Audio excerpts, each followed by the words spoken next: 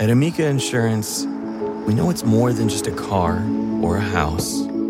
It's the four wheels that get you where you're going and the four walls that welcome you home. When you combine auto and home insurance with Amica, we'll help protect it all. And the more you cover, the more you can save. Amica. Empathy is our best policy.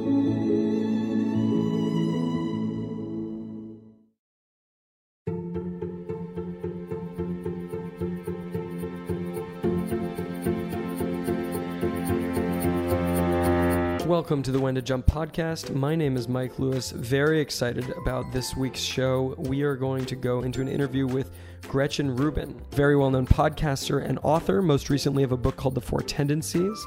And we actually dive into the four tendencies and the theory behind that framework in this interview, along with obviously her own jump story. So enjoy this conversation. There's a lot packed in. I hope everyone is, if you're in the States and listening to this, enjoying your Independence Day holiday or getting ready to. Enjoy this podcast. Keep your jumps coming. And here's my conversation with Gretchen. Gretchen Rubin, thank you so much for joining me on the When to Jump podcast today. I'm so happy to be talking to you. Thanks for having me.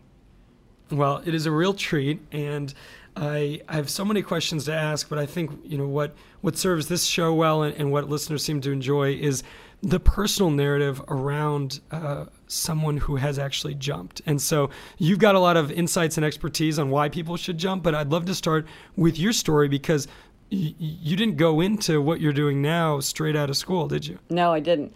I started out my career in law, and so I went to college, and then I went to law school, and I went for all the wrong reasons, it's a great education, it'll keep my options open, I can always change my mind later, I'm good at research and writing, and I did great in law school. I was editor-in-chief of the Law Journal, which is like the law review at Yale, and I was clerking for Justice Sandra Day O'Connor on the Supreme Court, when I realized, I actually want to be a writer. And what made it easier for me to see that was I had become preoccupied with an idea. And I was researching and taking notes and writing and in all my free time. And then finally it occurred to me, this is something that people do as their job. I'm doing what you would do to write a book. And writing a book is something that people do as a job. And so maybe instead of treating this like my hobby, I should see if I could write a book. And at a certain point, I decided, I'd rather fail as a writer than succeed as a lawyer. And so I really need to just give it a shot.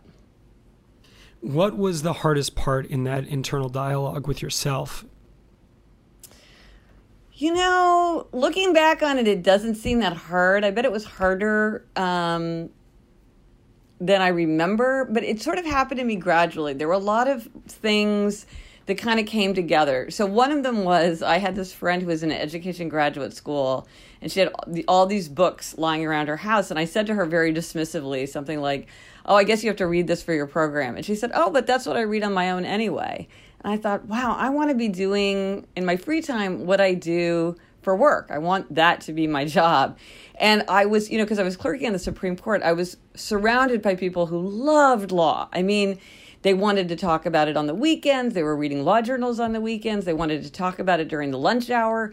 And I knew that I did not bring that kind of enthusiasm to it. Like I did everything I needed to do to do an excellent job for Justice O'Connor, but I didn't spend any minute on it that I didn't have to. And in fact, one of the things now that I think about, and my sister and I talked about it on our podcast, Happier, is they love talking shop, and I didn't like to talk shop. I wanted to talk shop as little as possible. Whereas now as a writer, I love to talk shop. It's like that's my favorite thing is like talking about writing and the business of writing. And then one day I just went to the bookstore and bought a book called something like How to Write and Sell Your Nonfiction Book Proposal, and I just followed the directions.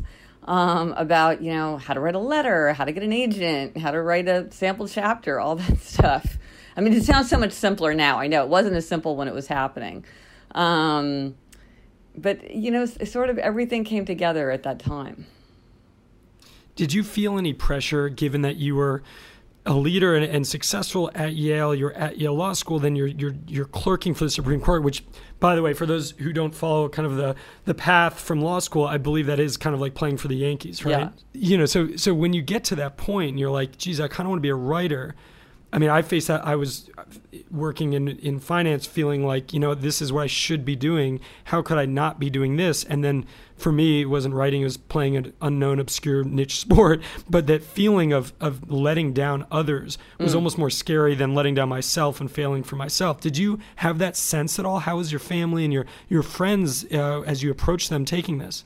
Well, it's really interesting that you bring that up, because one thing that I really appreciate now in a way that I didn't understand at the time was that the attitude of the people around me was very encouraging. And, now, especially that I'm a parent myself, and I see from talking to people that a lot of times people from the deepest love will discourage us from taking risks because they don't want to see us risk failure. They don't want us to see us get our feelings hurt. They don't want to see us get rejected, and so they don't want us to be in a situation of uncertainty or instability, and so they try to get us to do something safe. This is the safe path. Stay on the safe path, then you'll be safe. But the fact is, there is no safety because whole professions have crumbled before our eyes in the last 10 years. So there is no safety. It's easier to take a risk when you're younger. And so to discourage a young person from taking a risk, I've talked to a lot of people where they're like, well, I could have taken this risk at this point, but everybody talked me out of it. And so now 5 years later, I'm doing it. And I'm like, yeah, but it would have been easier 5 years ago. They really kind of put you off the path that you intended to be on. And it's too bad, because not that you can't do it now, but it might have been easier because when you're younger, you tend to have, the stakes tend to be lower. And you tend to have more flexibility in your life. And as we get older, we gather more responsibilities and kind of more hooks into the world. But the attitude of my family, and by the way, my parents paid for my law school education. So they were really putting their money where their mouth was, because they were like, that's fine. If you want to try it, that's fine. I literally had every feather in my cap that I could have as a lawyer, and I had nothing as a writer. I didn't have a clip. I didn't do anything like write for the college newspaper. I didn't write short stories. I hadn't been published anywhere. I mean, nothing. And their attitude was like, give it a shot. This is great. And my father said something to me that to me was tremendously reassuring. And it's funny because I've mentioned it to people since, and people's reaction sometimes is that they think it's an undermining thing to say. But to me, it was reassuring, and he meant it to be reassuring, because I was telling him about my idea and how I wanted to write a book. And he said, well, you know what, darling? You might not knock it out of the park the first time, but if you stick with it, you will. And to me, this was reassuring because he was saying, you don't have to be a success right away. You might be a success later on. You don't decide whether you've succeeded or failed based on what happens the first time, because who knows what's going to happen the first time. Yeah. And so to me, I was like, oh my gosh, I don't have to hang my whole future on this one project, and but now I see their willingness to just be like, you want to do this? That's great, fine, go for it. Do it. And my husband was switching too. He was also a lawyer. We met in law school, and then he was switching into finance. And so we were living in Washington, D.C., and so we were like, we're going to move to New York City. I'm going to start working on my book full time and getting an agent, doing all that. He's going to get a job in finance. We're going to stop paying our bar fees, and we're just going to switch. So it was just like we moved. And I remember the day when the letter came about the bar fees. I'm like, should we pay our bar fees, just to be admitted to the New York bar? And he's like, are you kidding? No. This is a lot of money. And so I was like, okay, well, there you go. We're in it. So I think that was helpful too, that he was also going through a big transition. Yeah, totally. Well, there's 2 points that stick with me in that story is that I remember I found 3 people to talk to outside of my family. I mean, when I was thinking of jumping, my parents were supportive, but they were realistic. And like yours, they invest a lot in education. I was the youngest of 6, and it was like, no one had gone to an Ivy League school, and then I had a job. I felt like I won the lottery. So there was just a lot of weight. And I remember I found 3 people. One was a Switzerland, someone who was totally objective and unbiased observer of my life. A nuts person, who was also, a doer and someone who had jumped at some point.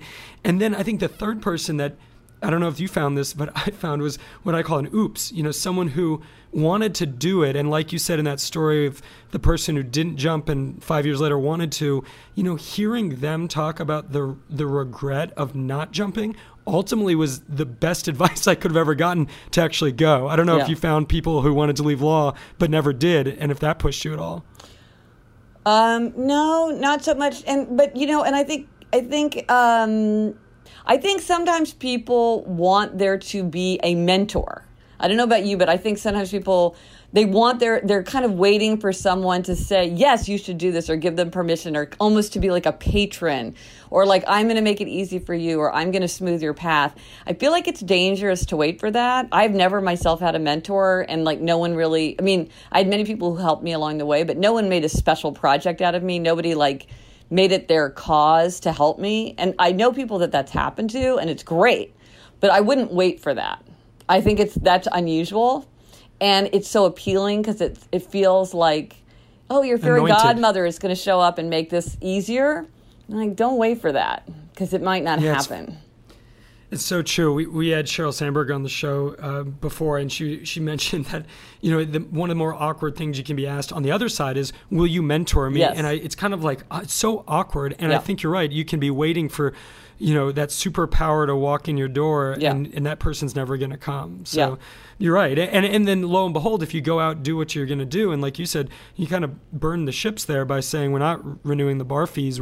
We're doing this. You're going into finance. I'm doing the writing. Lo and behold, at least I found that's when people start to come to you. It's not, 6 steps before when you're thinking about it, but you're still, a lawyer. Right. Well, and one of the things, too, is I think sometimes people kind of set up a false choice. It's like all or nothing. Like, I have to stay where I am and do nothing, or I have to, like throw everything away and completely start anew. And a lot of times you can do... you can have a side hustle, like there's the Side Hustle School podcast where he talks about like starting something while you still have your day job, and then you can learn and you can see, well, are you really interested in doing that? And, is this going to work before you don't? And like with me, I was still working full time as a lawyer, and I actually took a job after I left the Supreme Court. I went to work for the Federal Communications Commission, so a very intense full time job. But in my free time, I was working on this book project, and so for a while, I had both going, and so I could sort of see like, is this really something that I'm committed to, or is this like something I'm interested in for 3 weeks? Is this thing going to burn itself out, or is it really going to hold my attention to the point where I really want to really deeply commit to that? I didn't do it overnight. I kind of played out both for a while. And same thing with my husband. Like, he took a class in financial accounting at night, so that when he was to prepare himself to make the big jump.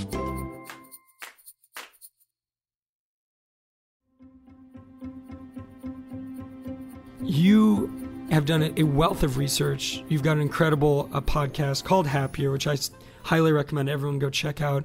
It's wonderful, very compelling, and really attacks the subject from different ways. And then you've got your latest book called The Four Tendencies. Yeah. Can you talk a little bit about what you found and really what drove you to making this book?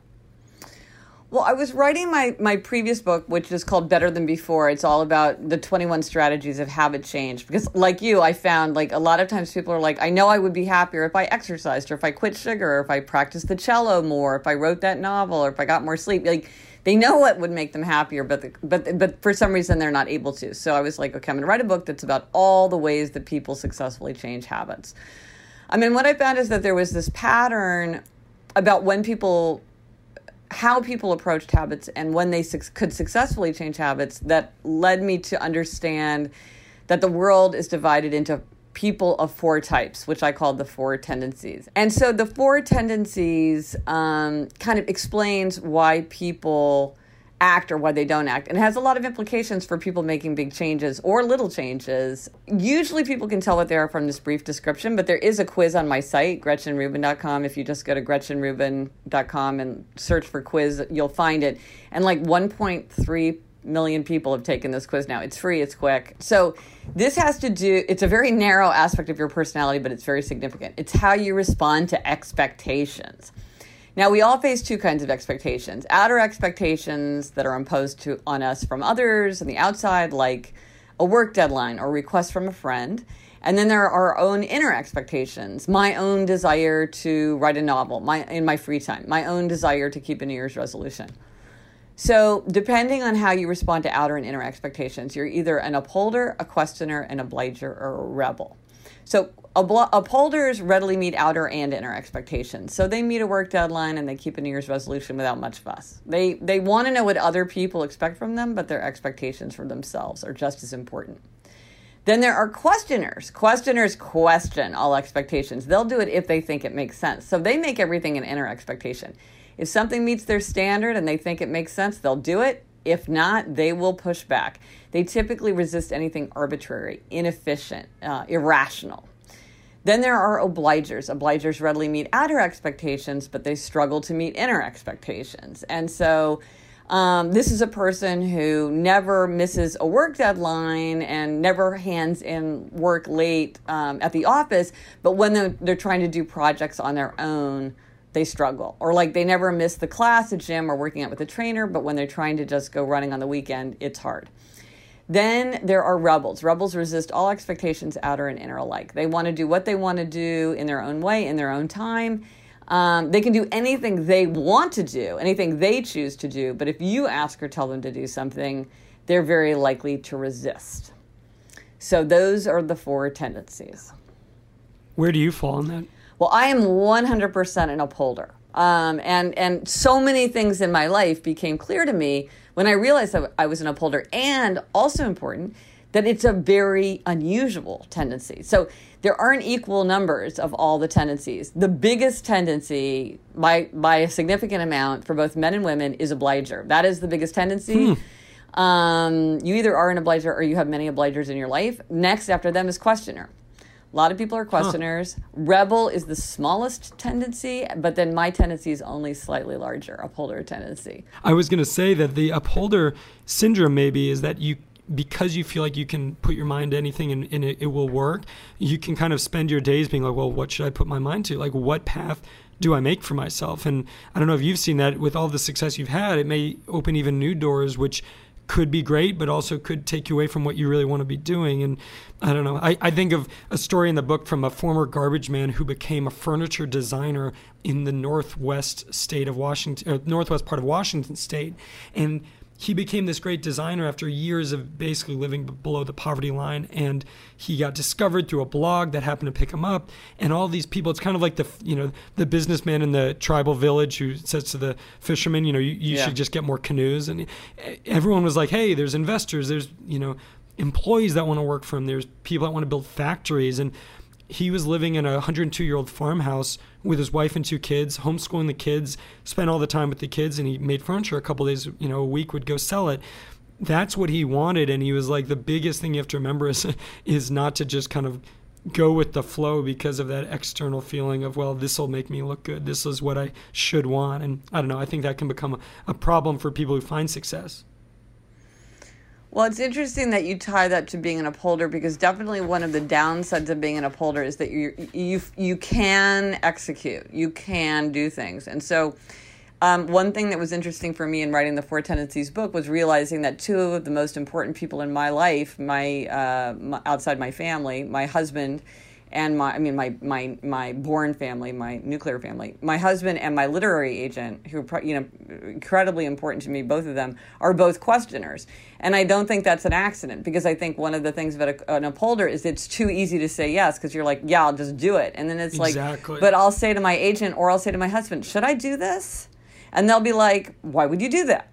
And that's really helpful for me. It saved me a lot of time and energy, because I have somebody who's like, because to my husband or to my agent, it's like there's no emotion to them in saying, why would you do that? Whereas for me, I always have this like impulse, which I've learned to control, the impulse to just be like, yes, I can do that. Yes, I will do that. Instead of being like, yeah, why would I do that? Because it's, Totally. So the 4 tendencies, like in combination, they all have strengths and weaknesses that are very complementary. And so obligers find it very hard to say no to outer expectations, so they're often drawn to rebels, because rebels are like, I love saying no to outer expectations. Watch me ignore the rules and do what I want. I don't care if your whole family says that we have to go to brunch at noon.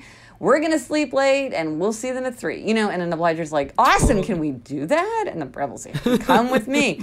So all these things are, everybody, of course, the things that you are attracted to also probably drive you crazy. That's just like the truth about relationships. And certainly my husband's questioner aspect sometimes really is, I do find it annoying, but sometimes I find it enormously valuable, and and I try to emulate it myself. So so I think that being aware that you shouldn't be too ready to meet expectations is something that's important.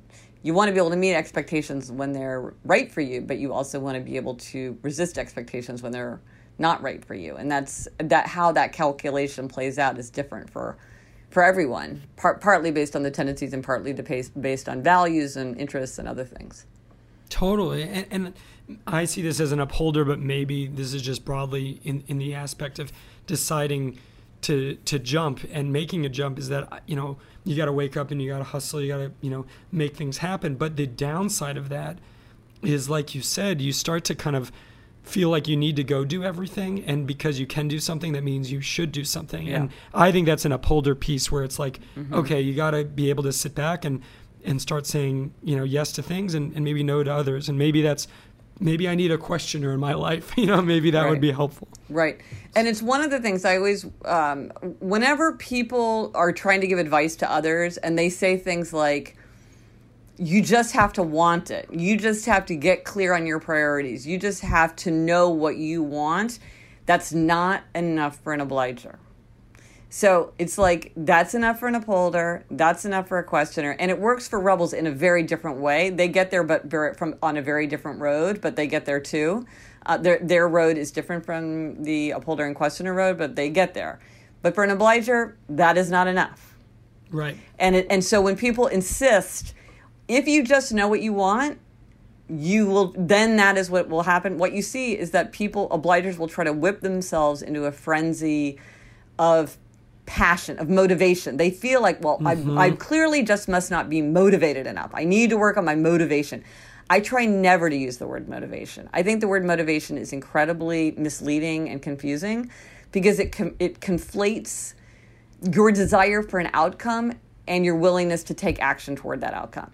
I'm really motivated to lose weight. I desperately want to lose weight. If I whip myself into a frenzy of desire of losing weight, will that make me change my eating habits? No. No, it will not. Right. So this is a real misdirection of energy. And the idea that if you just wanted it enough, you would get there, no. What you need is outer accountability. And so it's just like, okay, just do that. And so I think sometimes upholders and questioners who often feel very well, and I say this as an upholder myself, feel very well equipped to give advice to others because whatever they do themselves works very well. I mean, I know so many upholder people who are like have a system that they have written a book about or they're talking about. They're like, well, my system works. And I'm like, yeah, because anything would work for you. Right. Because you're an upholder. Exactly. And it's like, and they're totally. Like, well, other people should be more like this. And if they followed my system, they would be. I'm like, but they won't follow your system in your way. And you've got to take that into account. Everybody can get there. Yeah. Everybody can get there, but they have to get there in the way that's right for them.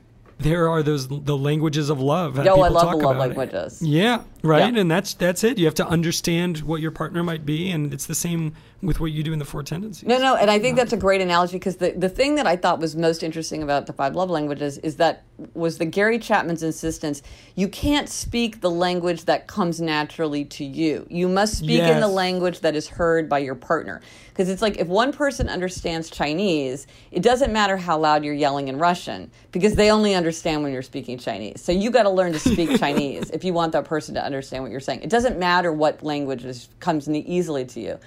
And the same thing with the 4 tendencies. It's like if you're a questioner, like questioners will often be like, well, if I just give you more and more reasons, if I forward you articles, if I show you research, if I sit down and like give you a really, really, really long explanation, then you're going to start exercising. And it's like, and then they're like, how can this be? Why is someone not persuaded by all of my justification? I'm like, because they're not questioners. Right. So you're just speaking questioner language to them. That's not what is going to be persuasive to them. And somebody, in fact, in talking about messages, because one of the things that's a big challenge is like, how do you create a message that resonates with all 4 tendencies? Because, and it's funny, I love signage. especially like office signs or like in hotel rooms. Like some of them do a really good job of like hitting all 4 tendencies, and some do a terrible, terrible, terrible job. But somebody pointed out a message that is decades old that we haven't seen broadly said in decades, and yet everyone still remembers because it was so succinct and so effective. And think about it, it works with all 4 tendencies. Only you can prevent forest fires. It works with upholders, it works with questioners, it works for obligers, it works for rebels. Only you can prevent forest fires. Oh, because each one of them in their own way hears that message and it strikes a chord. But saying something like, please clean your dishes, your mother doesn't work here. It's just like, that's going to enrage like 3/4 of the people who see it. Like, that is not an effective sign. I'm just going on the record right now. So the question is, how do we speak each other's languages more effectively? I think it comes down to empathy too. It's just understanding a little bit of like, okay, so here's where this person prioritizes this and that. I obviously have different ones. How do we make this work? And it's not a zero-sum game in that negotiation. Right. Well, Gretchen, you have been so generous with your time. Like I said, I've followed your work. I'm a big fan of your work. I think everyone should go check it out. Check out the 4 tendencies. I'm so glad we could do a deep dive on it. Yeah. Hopefully we can get you back and talk more. And where can folks find you? I know we've shared with it before. I highly recommend Happier as a podcast to listen to. I think there's a ton that it relates to with When to Jump, and people that listen to this show would love that. But is there anything else that folks should know? Well, I have a website, GretchenRubin.com, and there's all kinds of resources and posts and information there about happiness and forming good habits and the 4 tendencies and all kinds of stuff. And I'm all over social media under my name, Gretchen Rubin, Twitter, Facebook, LinkedIn. I have a weekly live Facebook show, and I love to connect with listeners and viewers and readers. I get so much from people's questions and observations and illustrations. So I'm like everywhere you look for stuff, just under the name Gretchen Rubin. And maybe one last thing to end on. We like to give people a nugget to take with them. If someone's looking for accountability in making their jump, what have you seen as the most popular or a personal favorite that you tell people? Yeah, if you want to have accountability, have an accountability partner where it's 2 people who are going to hold each other accountable, or even better, an accountability group, like whether it's people writing their PhD thesis together or people who are launching their online Etsy pages together, like people who are going to talk about milestones, hold each other accountable, don't let each other off the hook, do it through that. Work with a coach. Sometimes it's better to, it's a lot of work to hold someone accountable. And so sometimes it's good to have a professional who's going to be paid and expert in how to hold you accountable. You know, it might seem like an expense, but if it's going to be the thing that allows you to like accomplish something that you've really been wanting to accomplish for a long time, it's really worth it. You can take a class with some kinds of leaps and jumps that you would want to take. A class where you have to produce can be a way to get you to do assignments that are going to get you going. You can create a client, a customer, or a student. Offer to do something for free. You know, if you want to make it as a wedding photographer, tell 5 people that you'll take wedding photographs for free. So you've got to get yourself organized, because you can't mess up a wedding. That's a once in a lifetime thing. You're going to have to get your game together before you do that one time, and then from there you'll get the clients. You can think about your duty to your future self. Right now, Gretchen doesn't feel like doing this, but future Gretchen is going to be so disappointed if we come to the end of 2018 and Gretchen right now hasn't made any progress in that. I can think of my duty to be a good example for other people. I want to show my children that I can keep promises to myself and that it's important to stick to people's commitments. I need to think about my team. I told my team that I was going to get this done. If I don't get this done, I'm going to let everyone down. And I've heard of many people who will do things like walk into a room and be like, hey guys, I'm going to run the marathon today and this year. And it's like, oh, okay, everybody's expecting me to do it. You can form or join a group on Facebook. That's a great way to have accountability. Or there's millions of apps now that are aimed at giving people different kinds of accountability. You can think about roles. Sometimes people can do this where this is another imaginative form of accountability, where imagine yourself in some role. Like you could say, I'm the chief family financial officer, and the chief family financial officer has decided that we need to have another $30,000 this year. So it's my responsibility to figure out where that's coming from. A funny thing that somebody did, I think this was a person who needed to take the LSAT. She told her children, she put a picture on the fridge of like a little rental house by the beach. And she said, hey kids, if I pass the LSAT the first time I take it, that's where we're going to spend a week in August. If I don't pass the LSAT the first time, we're going to be staying right here because I'm going to be studying to retake the LSAT for a second time. So you decide how much you want to support and encourage me in studying for the LSAT. Yeah, so then the whole family totally. is like, you got to sit down and study because we don't want to be stuck here in August. We want to be at that beach. And so there's all kinds of ways to create outer accountability. Wow. Once you know, and in fact, I love hearing the imaginative ways that obliges have come up with outer accountability. There's just dozens and dozens and dozens once you start thinking in those terms. That makes so much sense. Cool. Gretchen, thank you so much. You have been, like I said, so generous with your time. It needs to be out there. I love the philosophy you take towards it, and I'm so appreciative that you can share your message with our global community. So thank you for joining the When to Jump podcast today. Thank you. Thank you for listening to the When to Jump podcast. A couple quick notes. You can find us at whentojump.com. You can send us your stories off of whentojump.com. You can join our newsletter off of whentojump.com. You can find us on social and message us at whentojump, Instagram, Facebook, Twitter, everything else. And if you've got a jump to share, please share it with us on any form of medium. To quote a Instagram user at KHMotley, she says this: 1 year ago today, I made a giant leap of faith. I left the security and comfort of my job, friends, and life in NYC to move across the country in hopes of working at a soon-to-be open yoga studio. Hopes, no promises. And now, 1 year later, I can confidently say that it was the best decision I've ever made, and no way could I have predicted this amazing future even if I tried. At KH Motley, thank you for sharing your jump with us. If you've got a jump to share, find us on the interwebs, social media, and elsewhere. And I hope to see you in person at our member festival, Jump Club Boston, September 7th and 8th. Starts with an all-out dinner and reception, goes through the weekend, all day Saturday, September 8th. Tickets on sale now, whentojump.com. Thank you for listening. My name is Mike Lewis, and I will see you next week.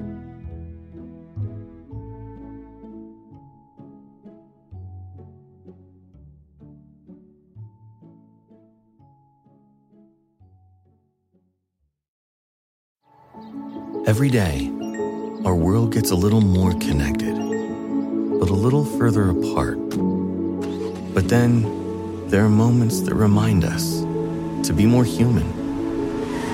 Thank you for calling Amica Insurance. Hey, I was just in an accident. Don't worry, we'll get you taken care of. At Amica, we understand that looking out for each other isn't new or groundbreaking. It's human. Amica, empathy is our best policy.